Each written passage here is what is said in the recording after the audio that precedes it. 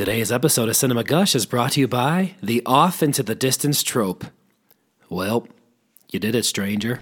You saved our town, or business, or church, or whatever thing. And now, seeing as it's close to 4:27 in the afternoon, you gotta go get ready to walk off into that sunset. No need to say goodbye. This is one cool explosion you get to walk away from all by yourself. Maybe you've got a little piano ditty you stroll off to. Maybe it's a cappella singing. Just don't make it such a big deal, alright? This is you, leaving us, after a job well done. What about us?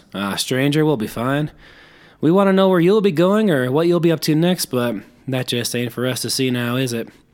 Unless, of course, there's some big, bad box office budget that'll blow you back into our lives like a tumbleweed caught in a Willet blend blender.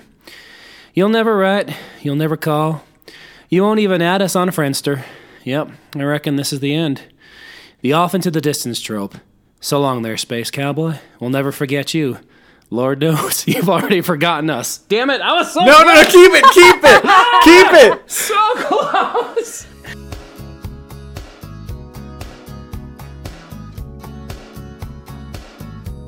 Oh, okay. Yeah. Dude, it was right. Lord knows you've already forgotten us. Okay, cool. Everybody, welcome to another episode of Cinema Gush. I am Nick, and I am joined by Brendan, and today's special guest is an amazing actress and an amazing writer, director, and pilot. Is that right? Potentially, maybe someday, yes. Ooh. Potentially, maybe someday. So, are you not flying the little planes on Facebook, or is that Vito? So Vito, my husband, is flying the little planes on Facebook. Only on Facebook, not really in the sky, just the little ones on Facebook.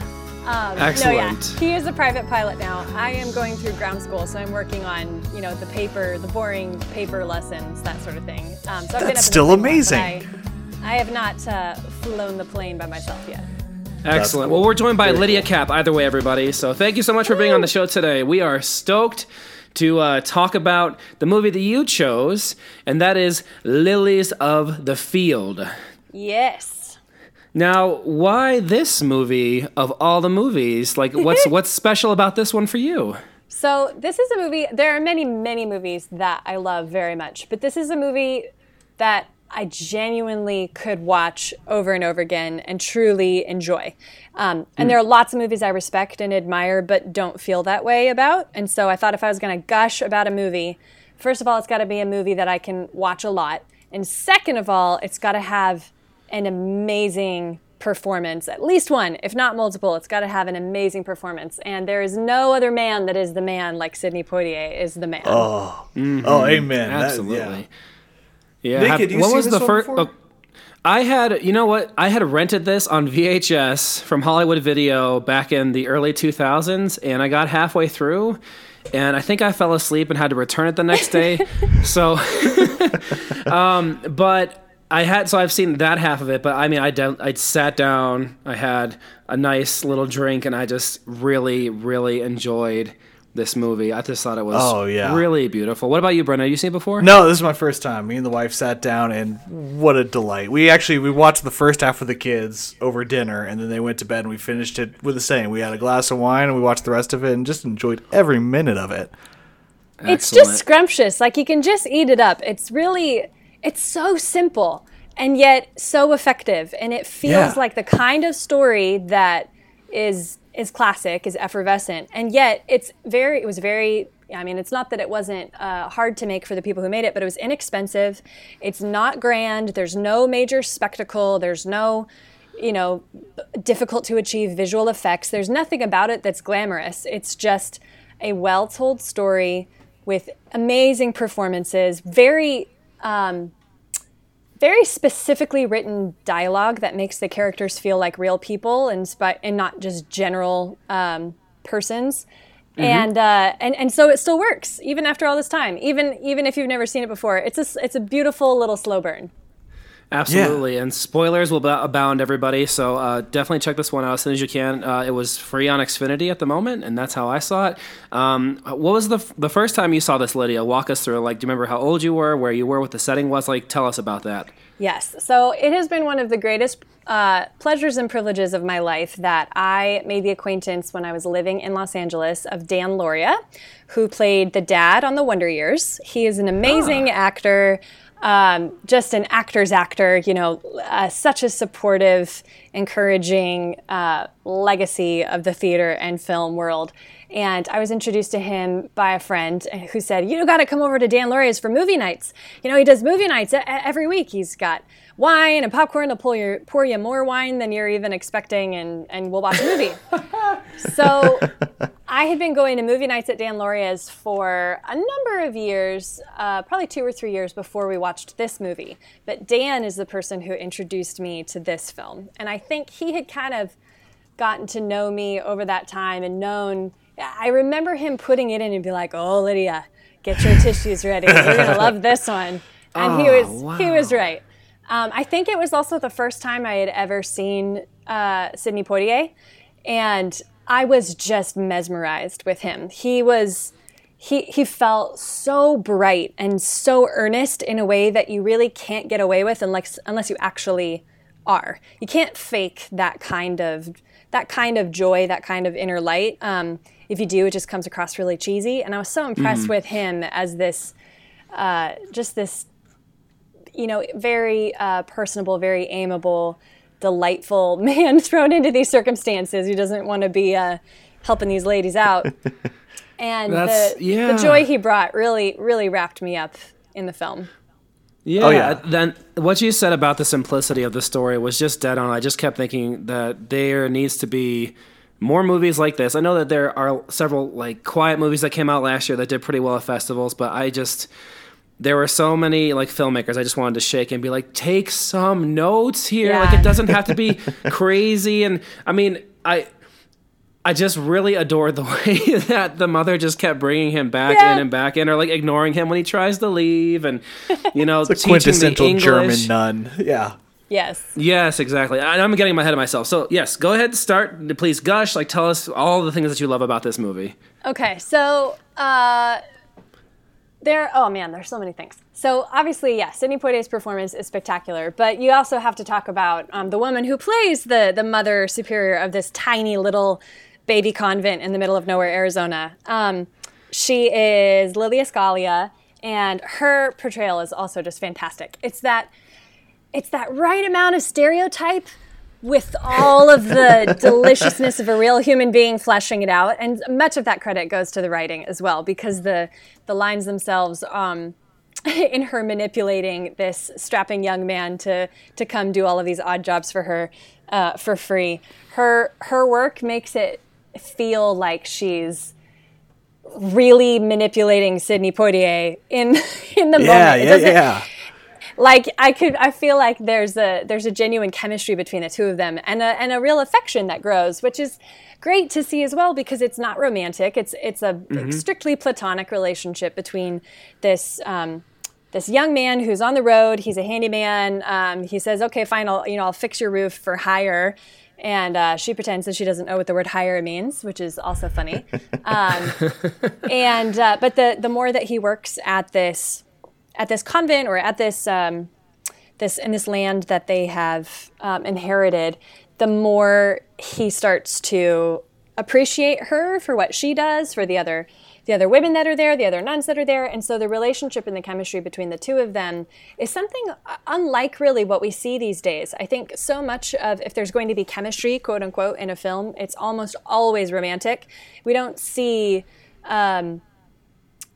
co-workers that can come together in a way that feels like true life without being like, well, of course they're going to fall in love at some point down the road. Yeah. They're going to play with those feelings of ours. And it's like, no, these are two very distinct people. One of them is going to go off into the distance, as I believe it was said earlier. Absolutely. At the end of the film. And yet the work that they do and the compromises that they make for each other also really brings them together. So it's kind of it's like a platonic marriage between two strangers. Sure. Absolutely, yeah. I gotta say, No, I was gonna say, Brendan, you sat down and watched it with your wife. Did you sit down with Vito and watch this one? I did, yes. And Yeah, he had actually so- seen it before. But he even he was like, I would totally watch that movie again with you. That's a great movie. So, in trying to get my wife to watch this movie, I said, I'm getting ready to watch for this week's Cinema Gush, and she says, "What's it called?" I said, "Lilies of the Field," and she said, "Oh, that's the scary one." I said, what do you mean that? I said, "What do you mean that's a scary one?" She's like, "Isn't that the scary movie?" I'm like, "It's about a dude who builds a house for some nuns," and she's like, "Oh, I thought you said Children of the Corn." So we had to get gosh. that.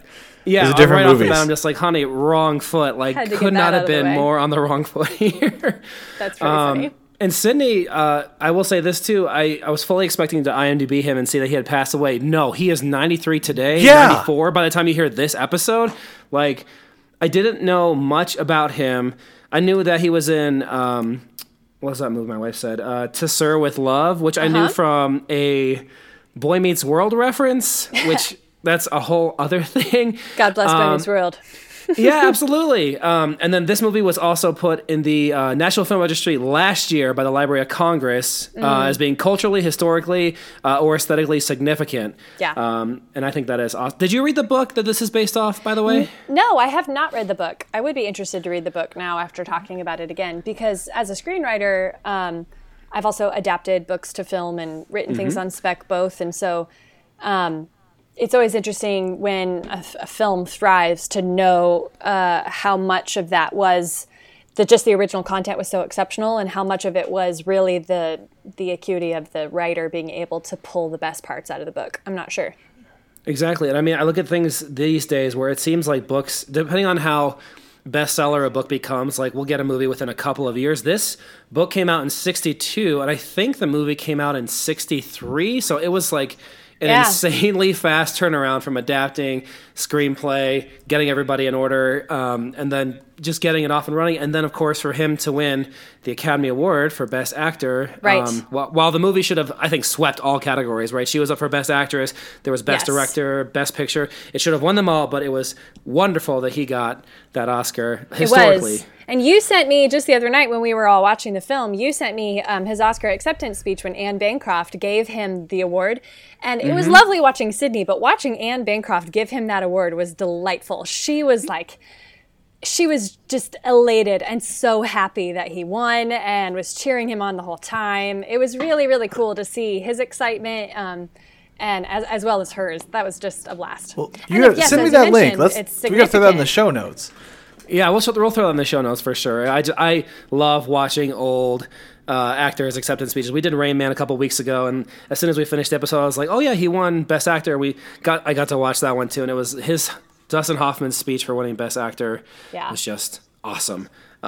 Okay, so back to the movie. You know, he gets pulled into this whole world, and we get to that awesome translation scene, and he starts teaching Yes. them English. And my skin is black, and my skin, like that whole them speaking in German with that Yes. accent was such a thrill. And I wrote this down as a completely nothing note, but at one point Homer says he's looking for a chili wagon, and I thought, where does one find a chili wagon these days? That sounds just absolutely lovely. So anyway, sorry, back to you. We all need a chili wagon. So this man shows up, agrees to work on a roof. The nun refuses to pay him and just pretends she doesn't understand him and invites him in for dinner. And at the end of dinner, these nuns all turn on a gramophone or phonograph and are practicing their English. And it's one of my favorite scenes in film history because it's so simple, but you have all of these white German women who are so eager to learn English, and then you have this stunningly handsome black man who's sitting on the other end of the table, just kind of delightfully laughing in their inability to say English words correctly. But then, he's not a snob about it. He really goes with them and helps them learn English and helps them practice and gets involved with their excitement and their enthusiasm. And so you see this merging of worlds in a way that is really beautiful and hopeful. You see two different races, you see people from very different cultural backgrounds, and they're all working together to learn English, and it's funny at the same time. It's just really sweet and endearing. And I think that really, if the tone of the movie hasn't been set for the viewer already, that really sets the rest of it. That it's this, when we come together, we're better, and it doesn't matter that we're different. And in fact, it's great when we recognize that we're different, because first of all, that's part of what makes us who we are. And second of all, that's what helps us fill in the gaps for each other. And that's really, really connoted through that scene in such a lovely and practical way. Yeah, I love that Mother Maria didn't really, I think the temptation in a movie like this is to have her be one note and be grumpy the entire time, and maybe towards the end start coming around. Yeah. But she jumps right in with the translations when the very famous scene where he starts teaching them the Amen song and the recorder's being played, and she's actually singing along with it. She's not just being the grump in the corner the whole time. Like, her character evolution started so quickly, whereas the other nuns were just so joyful all the time, and when she'd leave the room, they'd like smile to each other. Just that beautiful contrast and clashing of worlds and not following that temptation to just have a character be one note the entire movie was very, very nice. Yes. Well, I mean, there's not a lot of character change throughout, right? There's very small things they're learning. They're not changing internally that much. It didn't seem like it was. Yeah. Yeah, you're right. No, I just mean like there's like a temptation to have like a solid, that every character has to be Scrooge, right? They all have to learn the lesson by the end. No, she didn't. Yeah, I mean that I like that. I feel like I don't know when the last time I saw a movie where it's two people who the growth of the movie is, like you say, it's coming together and learning how to meet in the middle in these two different groups. I like that we have a movie where people were just genuinely decent to one another from beginning to end, and the challenges that they're overcoming together. Absolutely, except for that Catholic breakfast. I don't agree with Catholic breakfast being one lazy, over easy egg. A Catholic breakfast that is occurring in a nunnery, though. I guess that's true. But it plays off well because he gets that one egg, slurps it. Literally, I don't even think he takes a bite. Just slurps flat it down. Swallows the whole thing. Yeah, exactly. He was he was Rocky before Rocky. He downed that one egg like he was training. That's right. Oh, and then he doesn't want to drive them, but when it comes time for them to go to mass and they're going to walk, he doesn't want to drive them, but then he ends up getting dressed up anyway, and he's literally wiping off and shining the car the entire time they're getting ready to come inside the car. And I know, and it's. Here's what I just thought that was so good. What I think that highlights in this film is that this is what happens to us in life, right? There are these little tiny things, these little ways that we make room for other people in our lives, or we decide, you know what, it's really inconvenient for me to put the grocery cart away, but I'm going to do it. I'm going to put the grocery cart away, and when I see the guy who's grabbing all of the grocery carts, I'm going to wave and be like, "Hey, thanks, man." It's like, that is so small, but that's so true to life. And it's that kind of conscientiousness that if we can curate it over and over and over again with our small decisions is what makes the world a better place. And that's what this movie is showing. It's not that these people are meant to live together forever and build their Mecca and, but it's, hey, this person was put in my sphere for a little time. How can I love on them in a way that's genuinely inconvenient to me? I don't like it, but I know that it's the right thing to do, so I'm going to do it anyways. I know that this German nun is manipulating me into doing this, but she's not wrong, that I can tell she needs my help, and I have this and I can offer it to her. It's a service that I can give, and I'm going to give it. And the same thing when, the nun at the end, not at the end, but, she sort of reserved her praise of him or her appreciation. She notoriously doesn't say thank you until she's sort of tricked into saying thank you at the very end of the movie. Such a great scene. Which is a wonderful moment. But, it's wonderful, too, when she brings Sidney Poitier's Homer Smith is... Well, we'll get back to that. She brings Sidney Poitier's character to the front of the church to say, this is the man that is helping us build our chapel, as she calls it.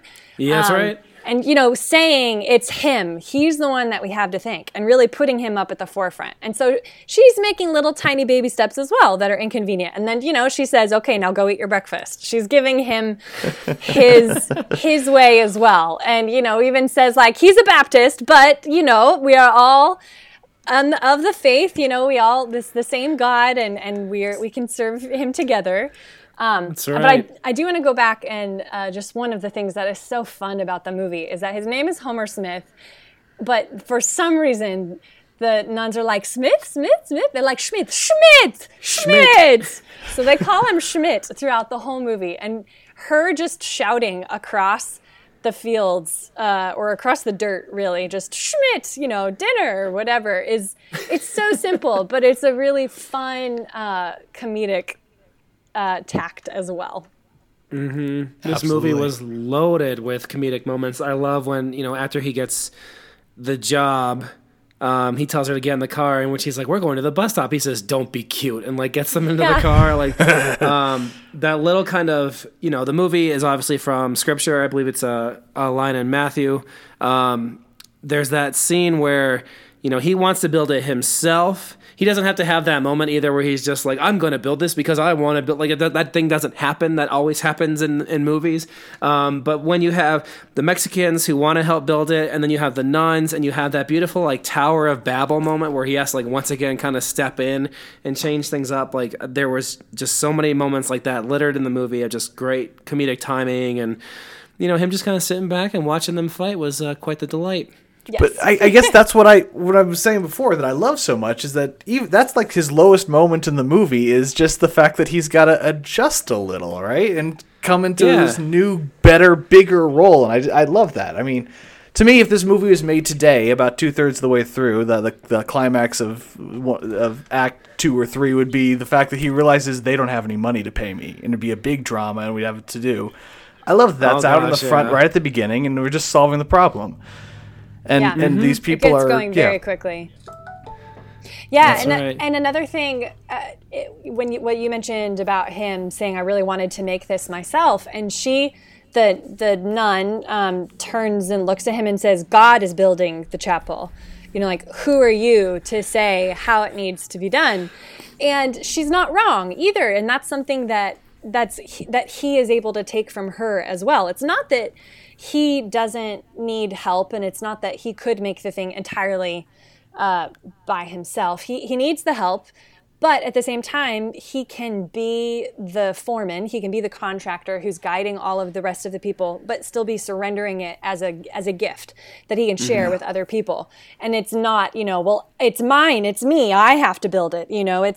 It's only going to be valuable to me if I'm the one who gets the credit for it. And I think that's as much a Christian lesson as any. And it's the kind of storytelling that's very subtle but very meaningful that I think as a Christian really hits home for me. That sense of, it's not about me getting the credit for building the chapel. It's like, did I build the chapel though? Did I do the work that was asked of me that was important?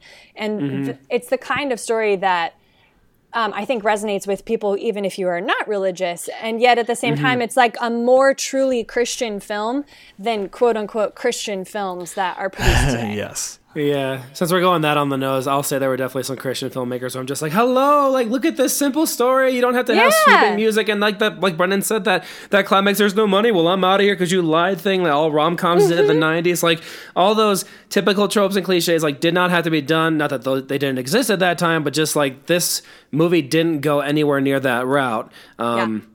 But I have to say, like, one of my favorite characters in this whole movie was Juan, who was the man who ran the diner, gave him a first real true breakfast. And his kind of Pascal wager about taking out insurance, and that's why he's helping. The idea that he can't have belief because life is only what he can see, but if what the people he is building it with believe it, well, then that's his insurance. And later he makes that offhanded comment about the rich man who delivers all the bricks, and he's like, why would he do that? Well, Homer says, why would he do that? And he goes, insurance. What? Nothing. This is tangential, but I do need to point out that when that man hands Sidney that glass of orange juice, I have never wanted a glass of orange juice more in my life. Yeah. The joy on his face drinking that.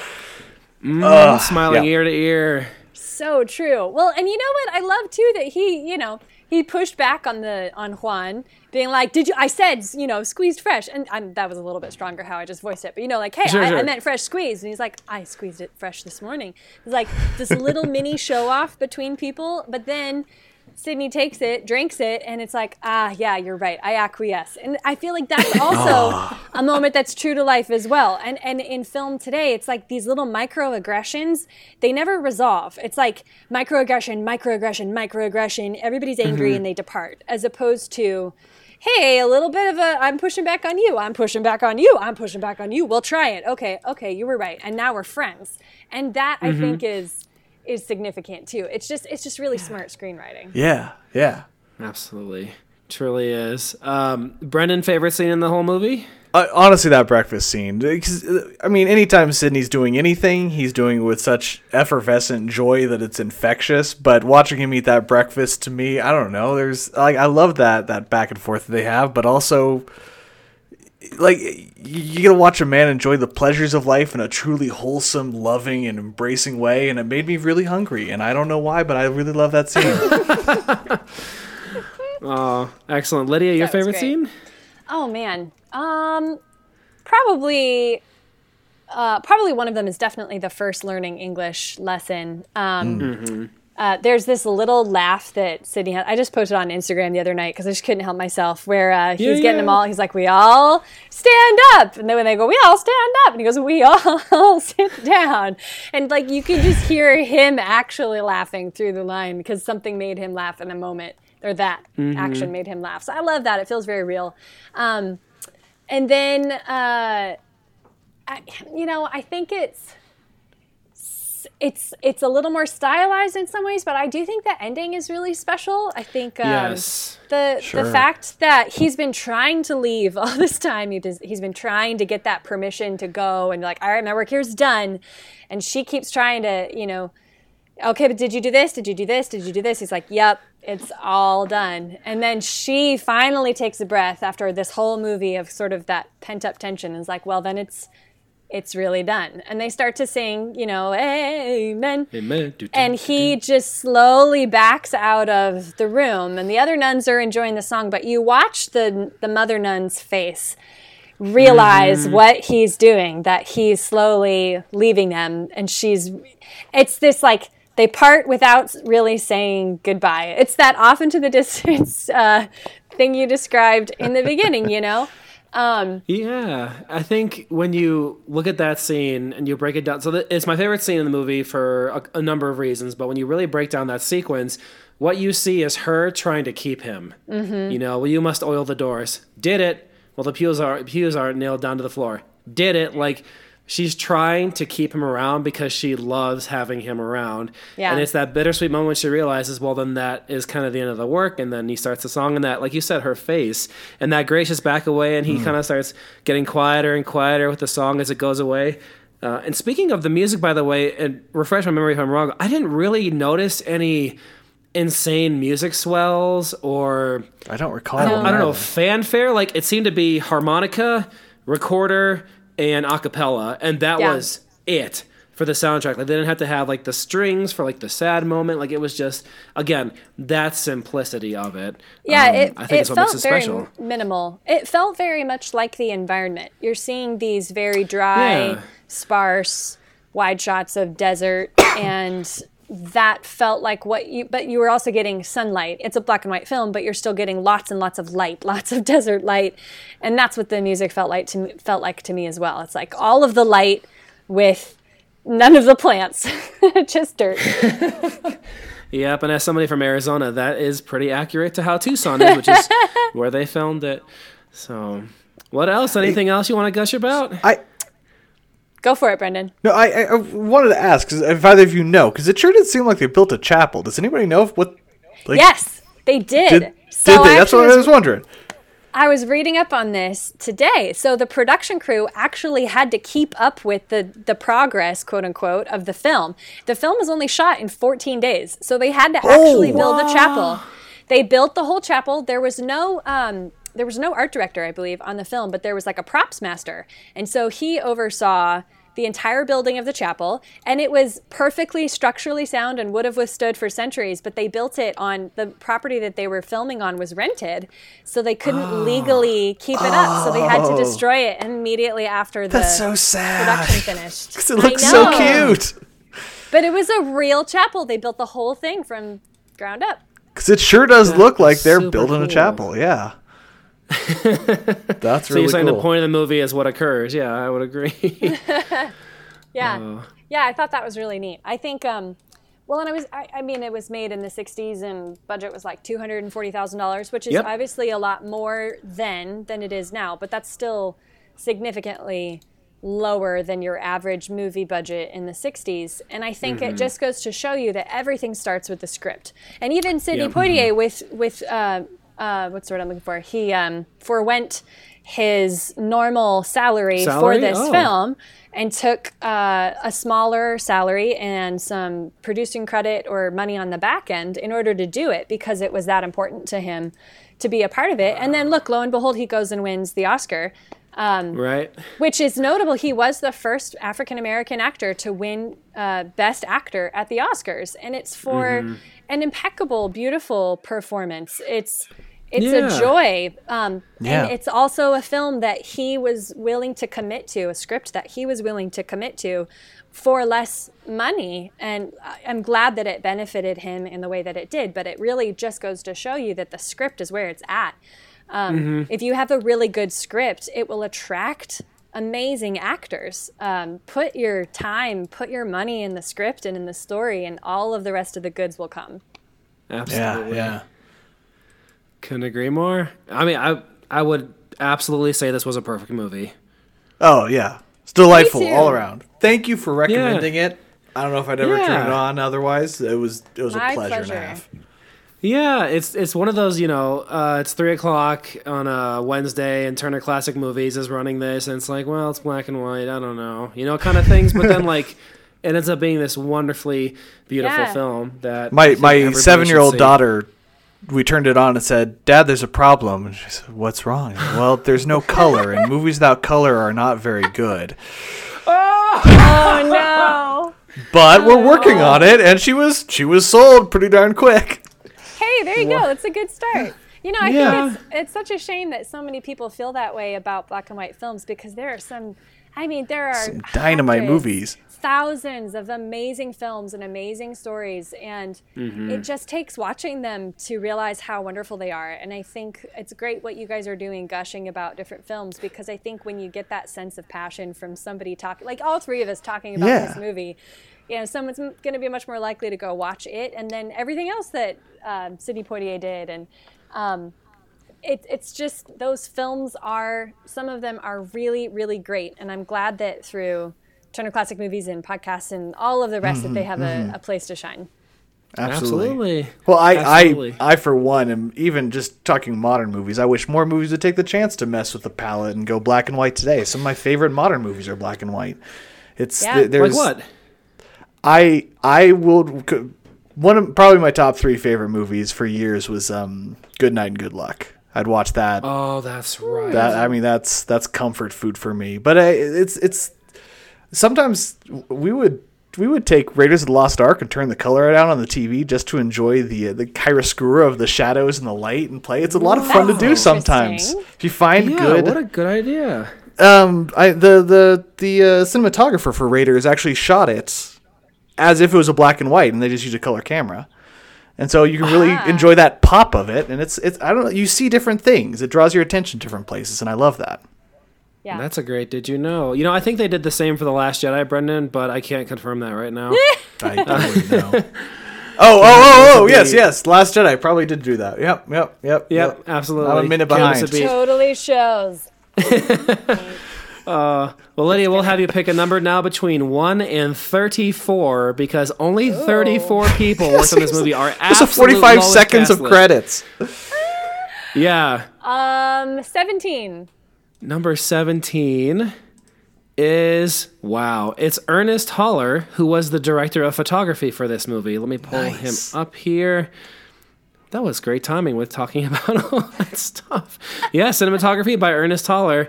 Ernest passed away in 1970 at the age of 74, but oh my gosh, he did Gone with the Wind. Shut up. Oh, Perfect. He did Gone with the Wind, Mildred Pierce, Rebel Without a Cause. Oh my goodness. Wow. This was one of his last movies. Gosh, he did this, Dead Ringer, Mr. Kingston, Restless Ones, and then one episode of Star Trek, and that was it. Wow. But it says cinematography credit for 185 different things. Whoa! Goodness gracious. It's one of the people would be so good to pick his brain.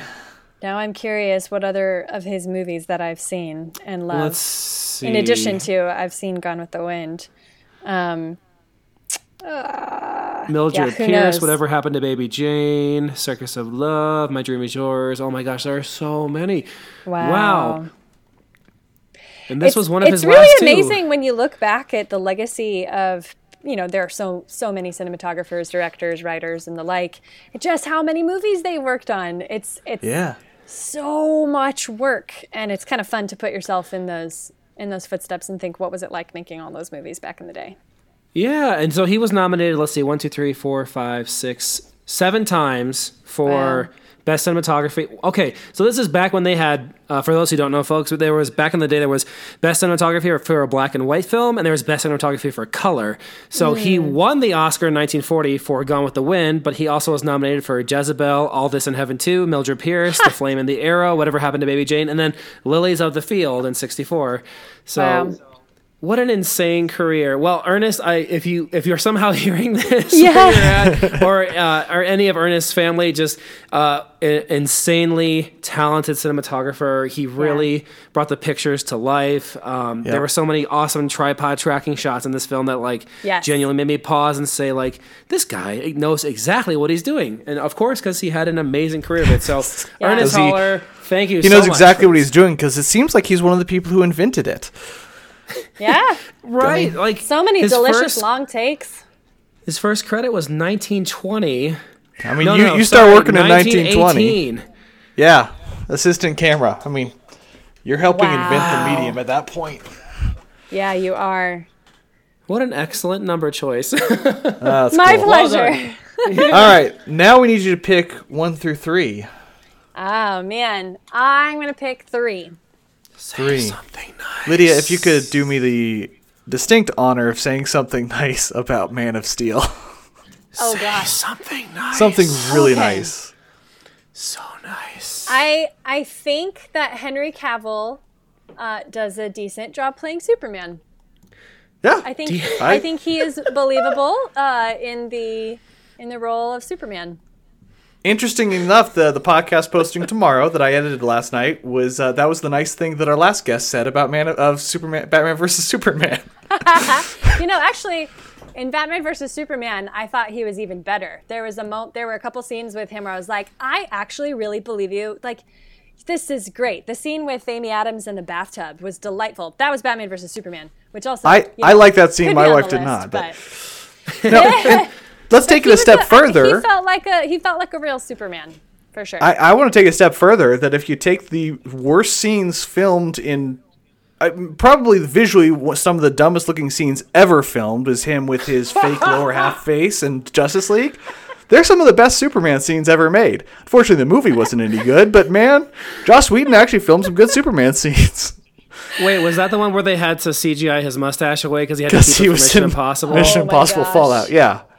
They're good Superman scenes. It looks extraordinarily dumb, but he does. I think he's a great Superman. I just want him to have a good script someday. Yeah. Someday. Yeah. He's had good scripts before, right? No, it was good Superman scripts. Cristo. He's good. I love Monte Cristo. I'm a big Superman fan. Let's see so there's my Superman statue right over there. I just want a good Superman movie. Isn't not that the listener at the end of the day. We all do. Oh my gosh. Well, I mean, that's pretty much what we got. But we like to wrap up the show with a little bit of, what are you consuming right now in media? Is many movies, books, audiobooks, TV shows, movies, plays. What are you enjoying right now that you would highly recommend to people, or even just what you're trying to get through right now? And I say that specifically, not to go first or anything, but I am trying to get through The Stand on CBS All Access. It was an insanely good book. Obviously, Stephen King's best book, in my opinion. And that's not a compliment of the show that I'm trying to enjoy it, but I am trying. You're not obligated to continue trying something that's just not clicking, though. But I kind of love Cyclops, and like to see him in something other than X-Men is so I'm so that's as an example. So Lydia, what are you enjoying these days? Well, let's see here.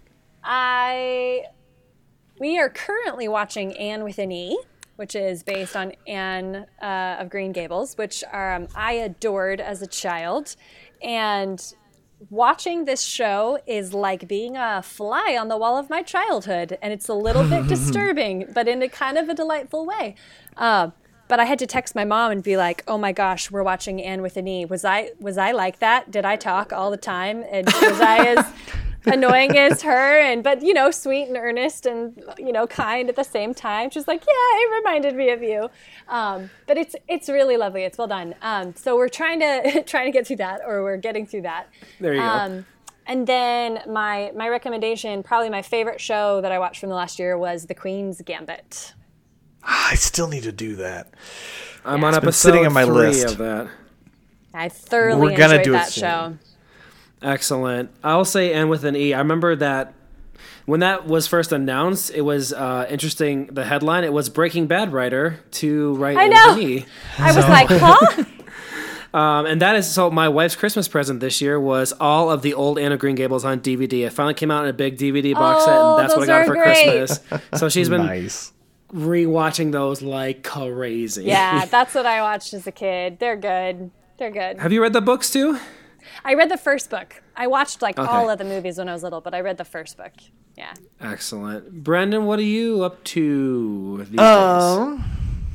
So we'll start with the more embarrassing dumb one. We just watched all of. Have you heard of Tigtone from Adult Swim? Tigtone? Tigtone. Think quintessential absurdist Adult Swim cartoon. Mix in some D&D and make it so over the top that really you can only do one 10-minute episode a night, or it's just too much Tigtone. How do you But spell really that? enjoyed it. Tigtone, is that right? Yeah, there's some YouTube writing this shorts on the down. Adult Swim channel. I actually like them better than the actual full show. So yeah, I think you'd enjoy, Nick. I don't know if any other soul on the planet would, but yeah. So that's the more embarrassing one. We watched with the kids. So we actually started this movie while my wife was in labor with our second kid, and couldn't do it. We started a lot of actually Studio Ghibli movies. There's multiple movies that we've watched while she started labor and then stopped. It seems to be what she thinks we're supposed to do, and I'm happy to acquiesce. But we finally sat down and watched all of The Wind Rises. Man. I've seen it I've before. never seen that. I will try not to spoil it for you. I will state that I cried considerably less this time than I did last time, and I cried a considerable amount this time. Excellent. It's a great movie. Have you seen it, Nick? I will definitely have to check that No, out. that's the one with the Zero Flyers. It's the pre-World War II. It's the Japanese engineer who planes, designed it. And Okay, yeah. I think it's one of the most genuinely romantic, in all the right ways, movies I've seen in many years. I find it, it's a great movie. Watch it. Let's just leave it Wonderful. at that. It's a good one. All right. How about you, Nick? I wrote it down to watch for sure. Well, I'm about halfway through The Two Towers for the very first time. What? What? We've been What? giving them crap about this every I podcast know. since we've started. Well, allow me to join in the crap giving. Please, I gotta say, It's going to continue, and it must. I texted my brother. I'm like, Helm's Deep is really, really fast, and in the movie, it seemed like it was the entire book. So, Kind of like the I'm- third Hobbit movie. Oh my gosh! Oh, It's gosh. gotta 4 pages squeeze all and the juice 6 out of it. hours. That could have been on my list of movies that I had to find something nice to say about. The Two Towers or Hobbit. The Hobbit? The Hobbit. Okay. The Really, second any and of third them. Hobbit. Yeah, the second and third. But, The first one was so Nick- watchable. So, Nick, how are you? Are you enjoying Two Towers now that you're watching it? I really am. Well, now that I'm reading it, I'm really enjoying Oh, right. the way Tolkien tells a story. Like, it feels very much like you're around a campfire kind of a thing. I just got through the sequence where Pippin essentially recounts the entire, battle with the Ents, and I'm sitting there reading this, and I'm thinking, this would not fly for any publisher for any author to spend 8 pages having a character tell everybody what just happened. But isn't it great? But it's so great. Like, and it works. And it works too. So I really am enjoying it. Yep, second episode of Queen's Gambit we just watched. I am watching a very, weird anime called That Time I Got Reincarnated as a Slime. Just because it got recommended to me by I was going to a ask friend. you what it's about, but it seems pretty obvious. I mean, in the first 4 minutes, this middle-aged guy in Japan gets stabbed, and he gets reincarnated literally into like a video game world as a slime. Like the little that's the gelatinous premise. monsters from D&D? Yep, from Dragon Warrior. Yep, that's the premise. That's a pretty creative premise. All right. Yeah, it's like, I guess there's a whole genre now called isekai, where it's like somebody gets transported into a video game world, and that has yet to make its way across the seas, but it is, for somebody who played a lot of Game Boy, like, it's very enjoyable. Yes. So yeah, that's I'm reading that, I'm watching that, and a little bit of Queen's Gambit. Hopefully we'll get that all caught up by next week. So that's where we're at. But That sounds yeah. good. Well, that was an excellent episode, Lydia. Thank you so much for joining us for My this edition of pleasure. Cinema Gosh. Yeah, we'll definitely have to have you on again Thank for you, some more thank black you. and white goodness. Oh, I would love that. Amen. I would love it. So- Amen. Amen. Amen. We just need to all sing that in unison and then like slowly fade out. Just fade it out. And we didn't even talk about that either, how like the movie could have said the end, but it said amen instead. That's true. You're right. We didn't talk about that. That had not happened in a movie before. I mean, that was even in Probably hasn't so, happened like, since. Yeah, right? Like, that was in the little trivia of the movie. It's like one of the first movies to ever have something other than the end pop up on screen. It said amen instead, which, I believe, and it was wonderful. So, just had to throw a little tidbit in there for you. We're always gushing here on Cinema Gush, folks. Always. Always. So, everybody enjoy this week, and we'll see y'all in the next one. Bye, y'all.